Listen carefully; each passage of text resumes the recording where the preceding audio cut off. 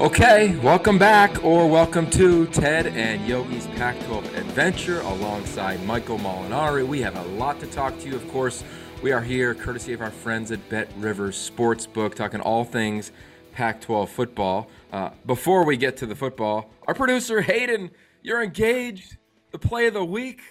Lauren, congratulations. It's unbelievable. I don't know how old you are, but you are engaged. We cannot wait. Hayden, I'm just glad it wasn't a bad beat. That's what I was fearing. So well done, Bree. You covered the spread. Yes, 26, Yogi. 26. 26. You are easily the most mature 26-year-old probably among this group when we rewind back to that era in our lives. All right, we're going to rewind a little bit, and then we're going to fast forward. Oh, my God, what a weekend in college football. Bama goes down. Oh my gosh, it happens. All across college football, there were upsets again. Penn State loses their quarterback. The quarterback discussion, we're going to dive into it one more time. We appreciate the feedback from last week. We really took a deep dive into quarterback play. And of course, Pac-12, the races are heating up. So with that said, Ted, let's start with the CFP. What do you think? Oregon, off a bye. ASU, they look the part. Well, I'm going to say this. To me, the biggest part of this past week for the Pac-12 was Arizona State Friday night. Okay, so they had a stage all to themselves, Arizona State and Stanford Friday night. And for the first time, I thought, Yog, we went to watch Arizona State practice in late August, a week or so before their first game. And we kept saying, eyeball test? Wow, they looked the part. That was the first game where I saw them on the field look that way. I mean, that to me, and I think other people have chimed in on this because they saw the game around the country, have chimed in, that's the best team in the Pac-12 right now. They sure as heck played that way. And so now you have a one-loss Arizona State team, one loss overall, no loss in the conference, one-loss Oregon team. They don't play in the regular season. So I think it's pretty clear that the best chance the Pac-12 is going to have for the CFP is to have those two teams run the table.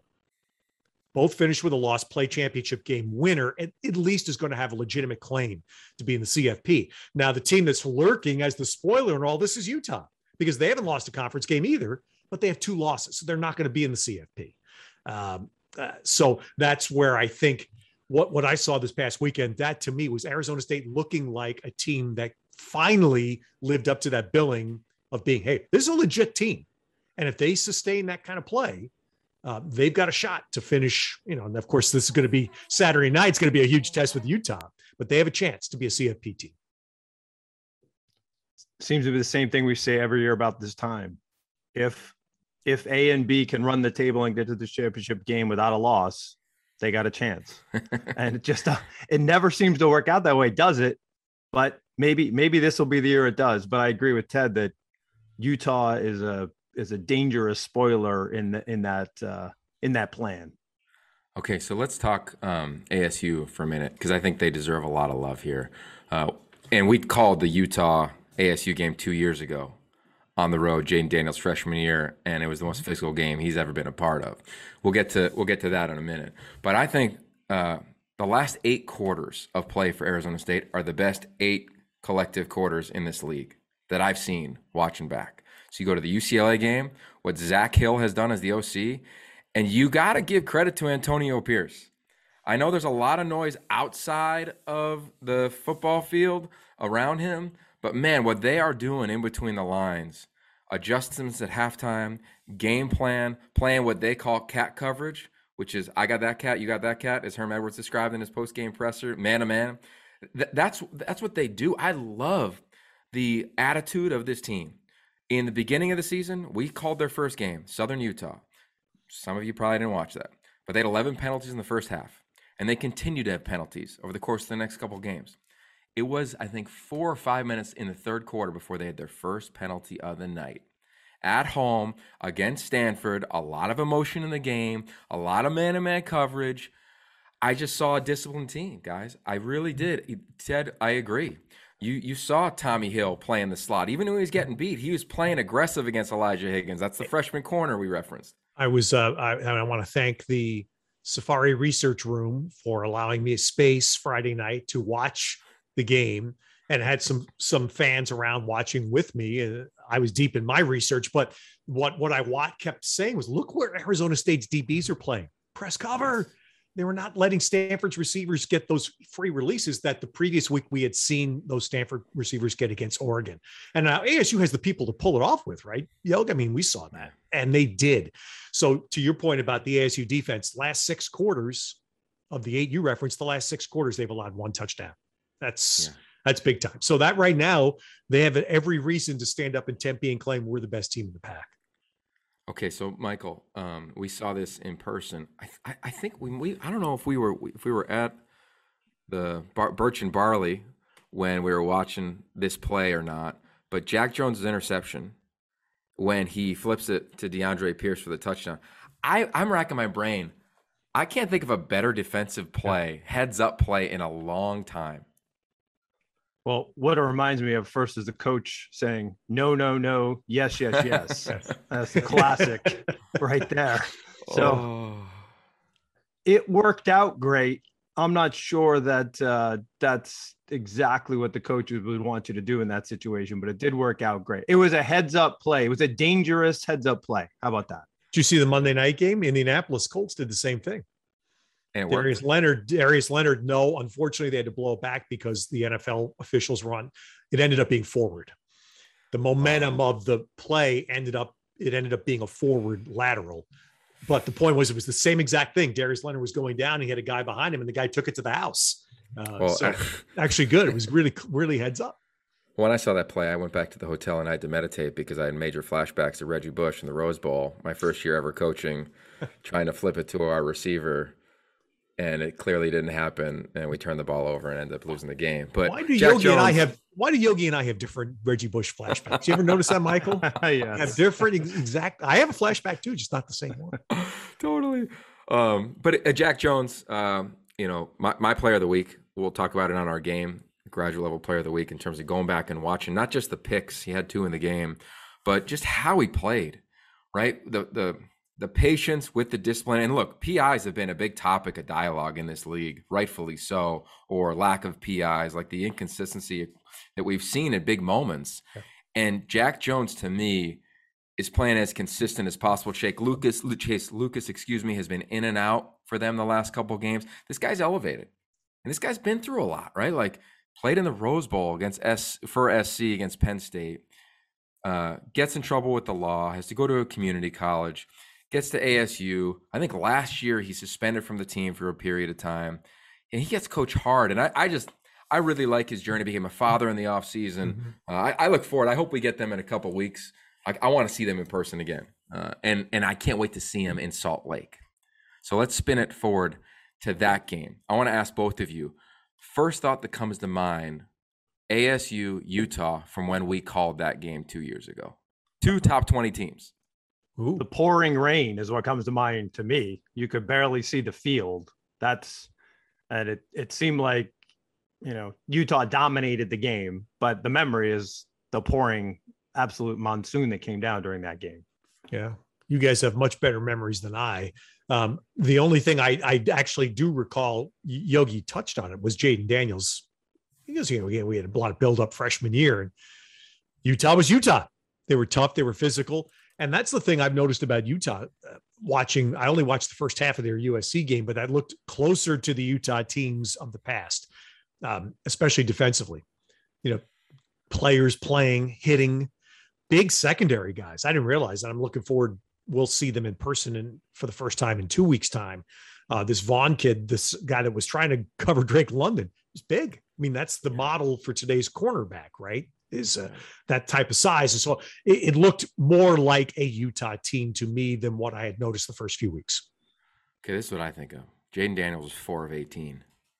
And the first 3 plays of the game, all blitz, all pressure, all in his face. And he didn't flinch. At 170 pounds, soaking wet, literally, he didn't flinch all game.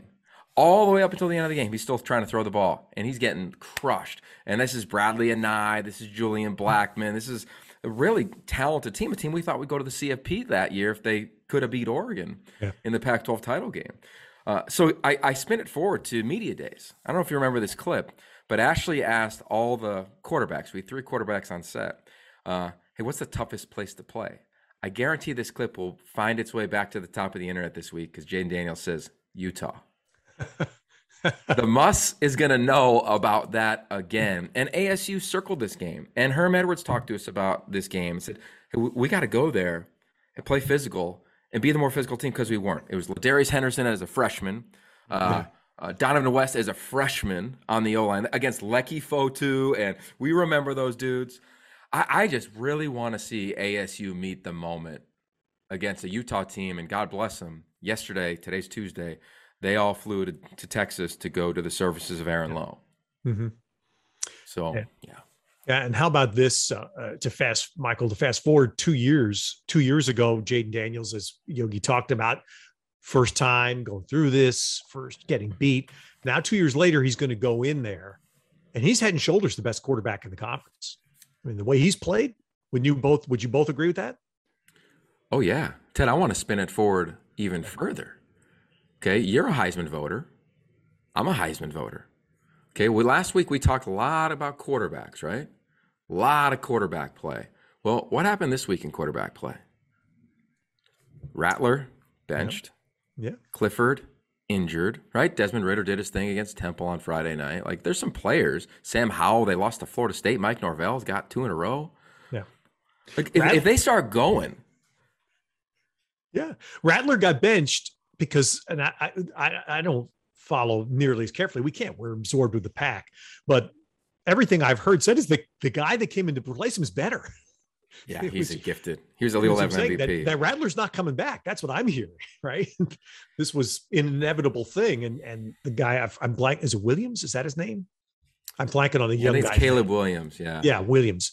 That's what I'm hearing. People who follow more carefully saying this kid's better than Rattler. So anyway, the part of the what you just talked to me or talked to us about, Yoga, is where I go crazy, is that it's preseason polls, preseason Heismans. Who the heck knows? Let them play. And now that we're halfway through the season, basically, now you can start to formulate a little bit of a scorecard. At least I can in my own mind. Drake London's on my scorecard. Okay. I mean, what he's done is exceptional. They can't give him offensive player of the week every week. I voted for him this week, 16 catches. I don't know how you don't, but I get it. You want to spread the wealth a little bit. And second place offensive player of the week is what it should be at this point. Well, yeah, I get it. So, but what I'm saying is he's on the scorecard. I think another guy that's on the scorecard has to be Desmond Ridder, the Cincinnati quarterback, who I watched, carefully for the first time in their win at Notre Dame. He's legit. That guy can play, and he's got a chance to play next year somewhere. Not say it's going to happen, but he's at least going to get a look. So there's other people. But what I really noticed, given our conversation last week about where the PAC is, and we've had fabulous quarterbacks in this league in the last decade, from Luck through Goff, through Darnold, through Herbert, even guys like Jacob Eason, Davis Mills, that were here for basically a year playing, and they've gone to the league. They have the skill set. And we were wondering who today has that skill set in the conference. And it's a tough conversation. So I looked, somebody had their own Heisman scorecard Sunday. I saw this online and it just struck me. So this is just one person's ranking. I'm not endorsing the ranking other than just to ask you guys a question. Number 1, he's got Bryce Young, Alabama quarterback. Number 2 is Matt Corral, Ole Miss quarterback. Number 3, CJ Stroud, Ohio State quarterback. Those are his top 3. Other than quarterbacks, what do those 3 kids have in common? Callie. Yeah. That's the first thing. I saw that. I went, my God, 3 Southern California kids playing at Texas, playing at Alabama, Ole Miss, and Ohio State. What's wrong with that picture? So let me respond on that, because I see that narrative a ton. Mm-hmm. And because I see these guys at the Elite 11, there's context. I think that's fair. Okay, let's go Bryce Young. Committed SC for a really long time. Keaton Slovis starts. He kind of sees some writing on the wall. JT Daniels leaves. He went to Mater Dei just like JT. And in my eyes, I think he has a chance to still end up at SC if Slovis isn't the starter. So I think there's context to be had there. Mm-hmm. CJ Stroud. CJ Stroud's first offer, I want to say, was Oregon State. Cal was all over him. He loved Cal. He came to the Elite 11. That was his biggest offer. He won the MVP. And I was sitting next to him as his phone is blowing up with Ryan Day, or I mean, you name the Yeah. school, Yeah. right? He explodes in that regard. And then finally, who's the third one you referenced? Corral, Ole Miss. Yeah, Matt Corral. Matt Corral's committed SC forever. Mm-hmm. And he had some personal issues that went on in high school. And I remember Clay called me. I was in Spain on a vacation. He goes, hey, let's talk about Matt for a little while. Yeah. And I remember talking to him. And I think for Matt, the best thing for him was to get out of Southern California. Okay. Right? SC, I think, kind of dropped him based on some things that went on between those two. So I think I'm with you. Like, I wish they still ended up at a school in the league. Yeah. But I think it's fair to have a little bit of context around. Same thing with Absolutely. DJ. Thank you for that. And Yogi, that's great. And far be it from any of us to tell an 18-year-old, 19-year-old kid what they should do with their lives. That's not my point either. The context is great. And I'm just from the standpoint of and in the back of my mind is a quote I read from Kiffin about 2 or 3 weeks ago. He was talking about Corral, and he said, the blunt truth is that, the other parts of the country, particularly the SEC, were behind in offense for a long time. He said the SEC is now ahead of the curve, ahead of everybody else, including the PAC in offense. And that's the one that jars me because the identity of this conference, and I know people are going to say, what are you talking about? Because you're the guy that wants people to run the ball. and I do, but I'm saying the identity of the Pac-12 is quarterbacks and receivers. And that's why I raised that question last week, and it follows up this week.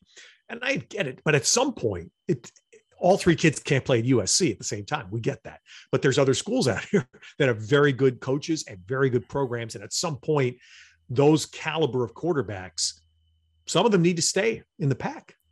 Yeah. Okay. We're going to get to that in a second. Before we do, though, I want to tell you a little bit about our partners at BetRivers Sportsbook. If you haven't signed up with BetRivers yet, now is the time. They're offering a $250 match bonus for your very first deposit. But what sets them apart is that they require just one play through to turn your bonus into cash money. They have a new Rush Pay instant approval, which means withdrawing your winnings is safer, more secure, and much more reliable than ever before. So we're at the midseason point. You can still get in on the action. Go to betrivers.com right now or download the BetRivers iOS app. Of course, you need to be 21 years or older. And if you have a gambling problem, no problem. Call 1-800-GAMBLER to help yourself out in that regard. All right, so Ted, let's talk Oregon and Cal, because we referenced some quarterback play. Chase Garbers has been a 4-year starter. They come off a bye. The Ducks come off a bye. These are two teams we haven't seen in person, have watched, of course, a lot of them. We referenced Oregon in their run to the CFP. Cal in 1-4. I'm looking at the standings now. It just doesn't feel right to me. It just doesn't feel right. No, it doesn't. It doesn't. It shouldn't be right. Cal, I mean, we've talked about this before. There are a couple of games that I think, and I would think Justin Wilcox, deep down inside, would agree they should have won. Not could have, but should have. And they haven't won those close games so far this year. They need to beat somebody because the only wins over Sac State. This one's got a little extra juice to it because Tim DeRuyter, who was somewhat demoted at Cal, now is left and is the DC at Oregon, and they're stung a little bit because they let one go at Stanford that they should have won. So that to me is the fascinating part. The good part about this is a Friday night game and both teams are coming off a bye. And I think that's been an advance by the PAC in scheduling. If you're going to play these short week games, let's make sure the best we can that these teams are coming off a bye. For me, I think all the off the field stuff that you reference is interesting. Bill Musgrave played quarterback there. That's interesting. Right. Yeah. Right. J-Dub started at cornerback there. Interesting. Mm-hmm. Cal won the game last year. Most interesting.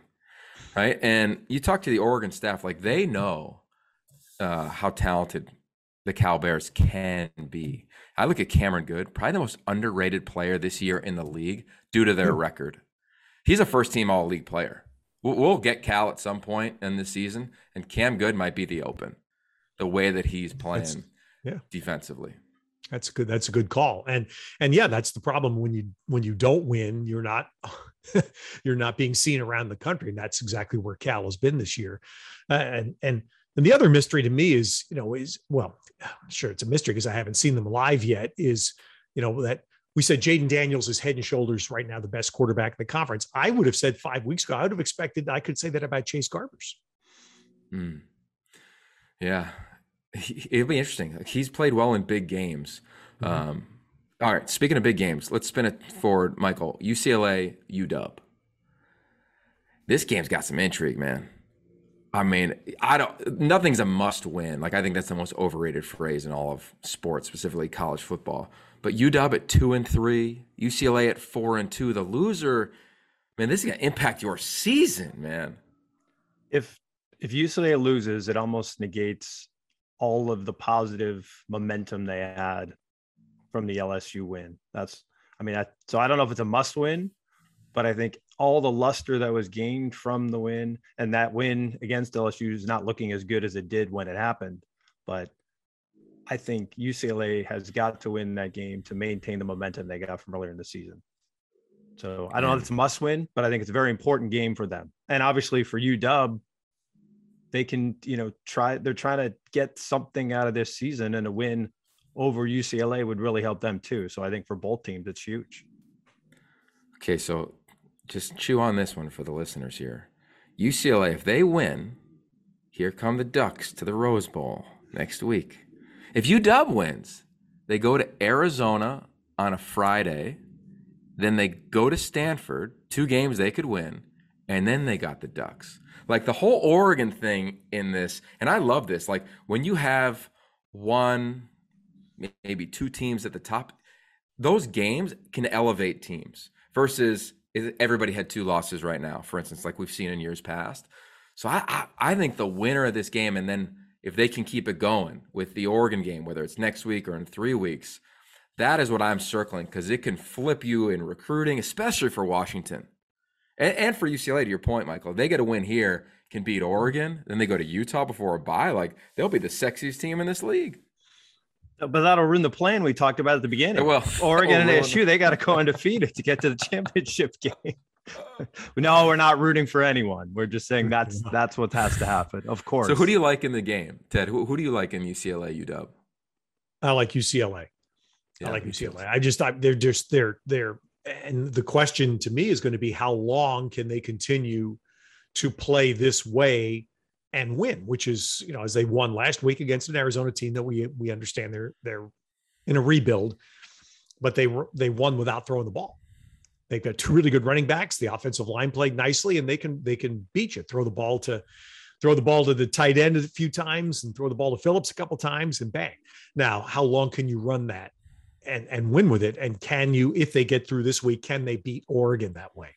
And of course, it's happened a few times now, so it isn't the lead story any longer. But it will still be Oregon going to the Rose Bowl a week from Saturday, likely with hopes of playing in the championship game to play Chip. 12:30, right? Day game. Yeah, as well. Couple things for the listeners. Yeah, totally. ZTF reportedly back at practice, right? We're talking about the All-American edge rusher. Does he go in this game? Keep an eye on that storyline. Coming off another Achilles injury that we've seen in this conference. Nate Lamon, we'll see him on Saturday. Incredible recovery in that regard. And when I look at UCLA, if I'm UW, I'm playing, as we said earlier, cat coverage, right? I'm saying Trent McDuffie, Kyler Gordon, cover these dudes, right? Do not let UCLA run the ball. And I think UW has a chance because their run defense this season has not been what we expected, especially in the Michigan game. You could look at that. But this is a really disciplined defense historically for the most part. So coming off a bye week, I don't imagine them missing many run fits. So they have to win some matchups. Can the defensive front win a couple matchups against UCLA's experienced O-line? And then on the flip side, Dylan Morris get going. Everybody's been able to throw the ball against the Bruins. It's just kind of, not everybody, LSU struggled. But as of late, teams have been able to move the ball through the air a little bit. I mean, you go back and watch the Arizona game. We're going to get to that game in a minute because we have them this weekend. They're moving the ball. They just don't score touchdowns, right? Self-inflicted wounds, lose their quarterback. I mean, they move the ball well, I thought, against the Bruins.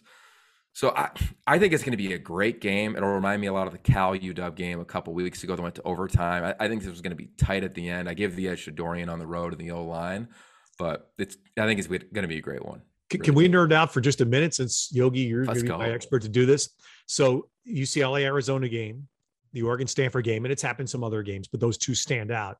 The late shifting by the defensive line just prior to snap. Stemming is the football term, but you can watch it. You'll see it. The defensive linemen shift laterally. Sometimes it's a half a second before the snap, and it's creating an inordinate number of false starts. What's the remedy? To me, the remedy is quick count and tempo. That's the instant remedy. Tempo is absolute. Jed Fish talked about that. Yeah. Yeah. If you're worried about, if you're like, I don't know if we can handle it, it's that. If you can handle it, it's changing up your snap count. It's longer snap counts, holding it, things like that. If I was the OC, I would just get to the line of scrimmage really fast. Mm-hmm. I would get there really fast, make a move, and have 15, 20 seconds left to adjust if I need to. Because the rule states you can move as long as it's in unison. Mm-hmm. Now, the tricky part is that we don't have microphones up there. Right. It's the dialogue that may or may not be occurring, right? Like, I know coaches in this league that watch TV copies of games to see if they can hear snap counts. Oh, yeah. Right. So that I mean, the coach in the NFL in your town that does that, Yogi. yeah. We're not breaking any news here. Yeah, I know exactly. Yeah. So you're right. That's going to be something fun to watch because we saw it a ton in our game. All right. So let's get to our game. There's 2 games left. Stanford and Washington State on ESPNU. If you have that in your cable provider, find it where you can. That's a 4:30 kickoff in Pullman. Washington State coming off their best win of the season. Can we give some I got to give Jaden Delore some props because we were there past Saturday. His first half wasn't great and made a couple decisions that were not great. Second half, he was terrific. Give him all the credit in the world because the guy's obviously he's undersized. He doesn't have a great motion, but man, he competes hard. And that was what we saw Saturday. And it got him a heck of a win. Yeah, I agree. I was really impressed with Washington State, how all the things going on off the field, they've stayed connected. And props to that locker room, Michael, like big props to that locker room. And they're going against another team that's got a great locker room in Stanford. I don't know. I'm excited for this one. I don't know who's going to win. That game can be as exciting as ours. I look back 4 touchdowns in just over 4 minutes of real time, end of third quarter, beginning of fourth quarter. Yeah. That was a pretty exciting 4-minute stretch of game, huh?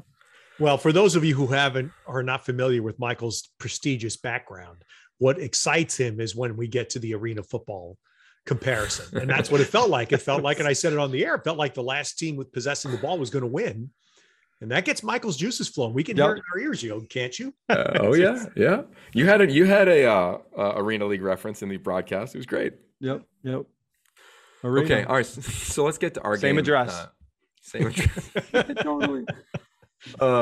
Colorado off a bye, hosting Arizona, and I am dead serious when I say this about Jed Fish, as all of us on this call I think are huge Ted Lasso fans. When you watch him post game, and he's been called this a little bit, Jed Lasso, and I love his optimism. He finds all the silver linings, and when you go back and you watch it, they have a lot of them this year. They've really improved. They haven't won, but man, they have improved. And they had Jordan McLeod, who I got to be honest, he looked pretty good, Ted. Yeah. He looked pretty good.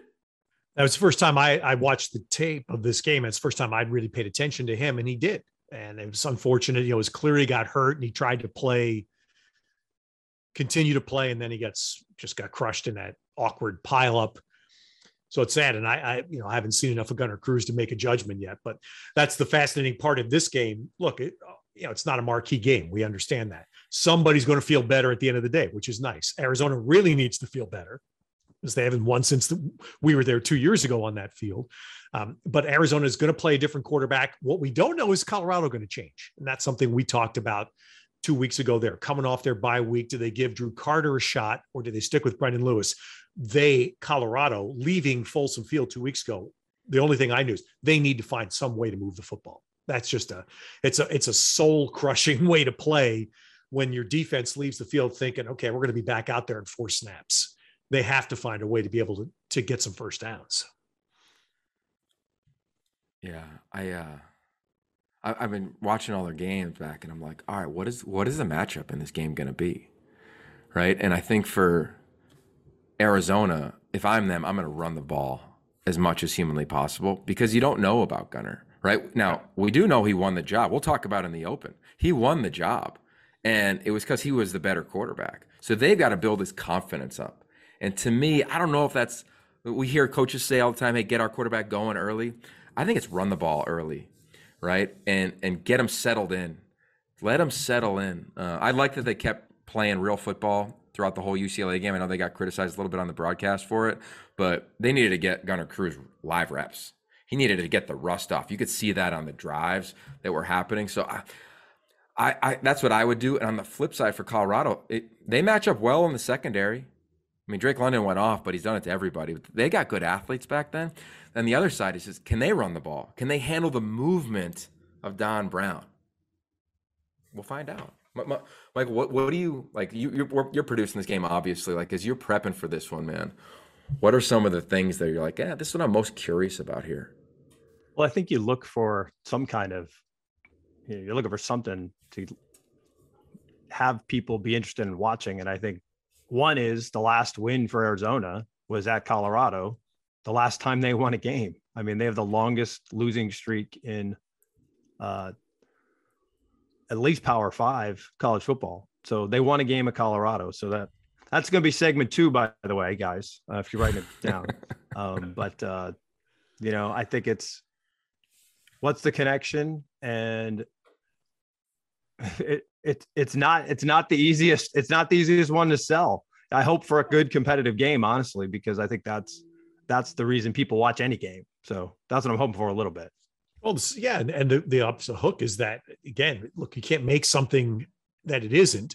Somebody at the end of the day, 3.5 hours after they kick the ball off, somebody's going to feel a lot better about life than they did, and that's the positive, right? And for Arizona, my goodness, to be for Jed Fish and have to get their first win would be massive. We remember what it was like when Mike McIntyre did that at Colorado, when Gary Anderson did that at Oregon State. You remember those moments, right? What it means for a program that's been dry for a while to get that first win. Yeah, I remember the Mike McIntyre one. He had the coin from his dad, right? Bobby Dad Coach of the Year coin. And then Arizona has a short week. So it'll be fun. They get UW coming in on a Friday night. All right. Before we get into the humanity moment of the week in a second here, I want to make sure I let you know about the Field of 12 Media. It's a brand new podcast and digital media company covering college football by people who really know it extremely well. It's brought to you by Shoot Your Shot Productions, the folks behind the Field of 68. So the Field of 12, it gives you insight into the game we love by so many people that have lived it in so many different ways. We have Trevor Knight and Bryce Petty. I can't wait to listen to this podcast and they break down the Texas OU game covering the Big 12. They only got a couple years left of that game in the Big 12. Joshua Perry, Christian Hackerberg cover the Big 10. Penn State and Iowa. Sean Clifford goes down, a heartbreaker in that regard because it felt like they kind of had control of that ball game, and then he gets injured. Max Starks, Clint Sterner, they own the SEC. Does Bama still own the SEC? I don't know. The defense is a little suspect there. Zach Calzada, huge win. And we have Harry Douglas and Cody Sensenbaugh on the ACC. Pitt Panthers, Cody Pickett. Ted, Kenny Pickett. On your Pickett. short list for the Heisman, but he's on Kenny Pickett. Kenny Pickett. I thought you said Cody Pickett there Kenny for a second. You dub. And of course, Syracuse, Dino Babers, tough one over the weekend, Michael. Tough one. By the way, can someone explain how there's 4 Big Ten teams ranked in the top 8? That's interesting. Yeah. There's a lot I can't answer, especially where Ohio State is compared to Oregon. But regarding that, we're here every week to talk about all those things in the Pac-12. So check out all the links below. We got YouTube, we're on Twitter, all the social media that you can imagine. The Field 12, where college football happens. Michael, I know there's a lot of options this week for the humanity moment of the week. Where are you taking us? Well, in a world that seems to change at an exponential rate, the title of Thomas Wolfe's novel, published in 1940, has never been more fitting. You Can't Go Home Again. I grew up in Oneonta, a small town in upstate New York, population 15,000 people. What's Oneonta's connection to sports? John Elway once played there for the Yankees single A team. Mark May, 2-time Super Bowl winner and Outland Trophy winner. Where did he win that, Yogi? At Pitt. Mm-hmm. Grew up there. And Hartwick College with an enrollment of 1,500 students, won the 1977 NCAA soccer championship, the smallest school to ever win a Division I championship in any sport. So anyway, there's my background. So two of my favorite stops on the Pac-12 tour, what would they be? Of course, Pullman, Washington, and Corvallis, Oregon. Although they're bigger, they got the same feel. And Lake Oneonta, they're not easy to get to, but when you get there, it's comfortable and familiar. One of the best parts of growing up in a small town, there's a variety of experiences and diversity not found in larger cities, similar size, but without any of the problems of some of the bigger cities. When in doubt, trust trumped distrust. Everyone seemed to know each other, especially the parents, which was not good at times. It was kind of the origination of It Takes a Village. Last week's trip to Pullman, in some ways, was like getting in a time machine for me. My flight would arrive 5 hours after Hertz closes. No problem. We'll just leave the keys for you at the counter.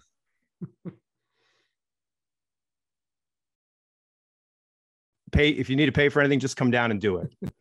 People asked me how I was doing and where I was from and said hello in an elevator. I mean, my goodness. Some may call this naive, but I call it refreshing and nostalgic. Here in LA, the weather doesn't have seasons. It's just one long, endless summer. In Oneonta, there are two seasons, fall and different degrees of winter. Not surprisingly, when I think back of my years growing up there, the fondest memories are in the fall. Yesterday, we learned we're heading to Oregon State for a late October game with Utah. Corvallis, home of the Beavers, prides itself on being the best college town in America. I'm a bit biased, but it's in my top two. I'm excited thinking about and can't wait for a stroll through downtown Corvallis, where the air will be crisp, the autumnal colors will be in full bloom, and every step will be met with the smell and sounds of fallen leaves crackling under my feet. Thomas Wolfe had it right. You can't go home again because it's not about the place, but a moment in time. But sometimes a situation and feel is right for a fleeting moment. You can nearly get there again. And by the way, John Elway hit 318 that summer in 1982. Maybe he missed his calling. Did Syracuse have a major in poetry? Is that what the program you were in, right, Michael? I was a minor in poetry, exactly. And I just learned something else. There are a couple of elevators in Pullman. I thought the one because the highest point in Pullman is our press box. It's beautiful, by the way. The football stadium after the remodel in Pullman's gorgeous. And I think that press box is the highest point in Pullman. The Otis elevator testing site is also the highest point, Bristol, Connecticut, just for those who've been there. But it's right. And we got to say, and Yogi, we had a Pat Chun, the athletic director, Bill Stevens, who's been there forever, and his team, they could not be more gracious hosts. We get it everywhere in the conference. We're lucky. But that Pullman and what Michael just said, that rings so true because they make sure of being the most welcoming people possible. Yeah, well said. You know, it's interesting, Michael, when you were talking about that. Of course, we're all imagining the small towns that you're referencing. But to me, I'm also like, in college football, there's so much drama that gets played out and gets a lot of hype, a lot of discourse. Sometimes we forget, like, the pageantry of the game at times, right? Think about what's going on in Pullman. Like, what a great reminder, the game that we had. Just the game. You know, the game was amazing. Knowing there's so much more being talked about outside of the game. And that was cool, man. That was fitting. You didn't know that was coming, did you, Yogi? I didn't know that. I didn't know where you were going to go. I never. I rarely. Neither do I. I'm gonna do something I will never again do, is use Molinari and Steve Young in the same sentence. But Steve, who's a good acquaintance, has this wonderful ability. When he speaks, he stands up and he starts talking, and the plane takes off. And after about 20 seconds, you go, "My God, where is he flying to?" And somehow Steve Young lands the plane. And that's what Michael just did. You landed the plane. Well done. Amen. Well done. All right. Well, there it is. We're at mid-season. You know the deal. Every week we got you. Pac-12 football. Let us know what you think. Hit us up on social media. We're all there. We're retweeting the daylights out of this show. And, of course, another big congrats. Hayden, Lauren, engage. The play of the weekend, our producer. Big props, man. We'll be back next week. Stay safe. Peace.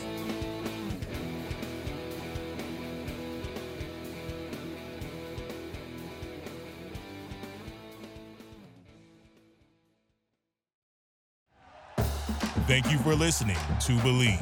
You can show support to your host by subscribing to the show and giving us a 5-star rating on your preferred platform. Check us out at Believe.com and search for BLEAV on YouTube.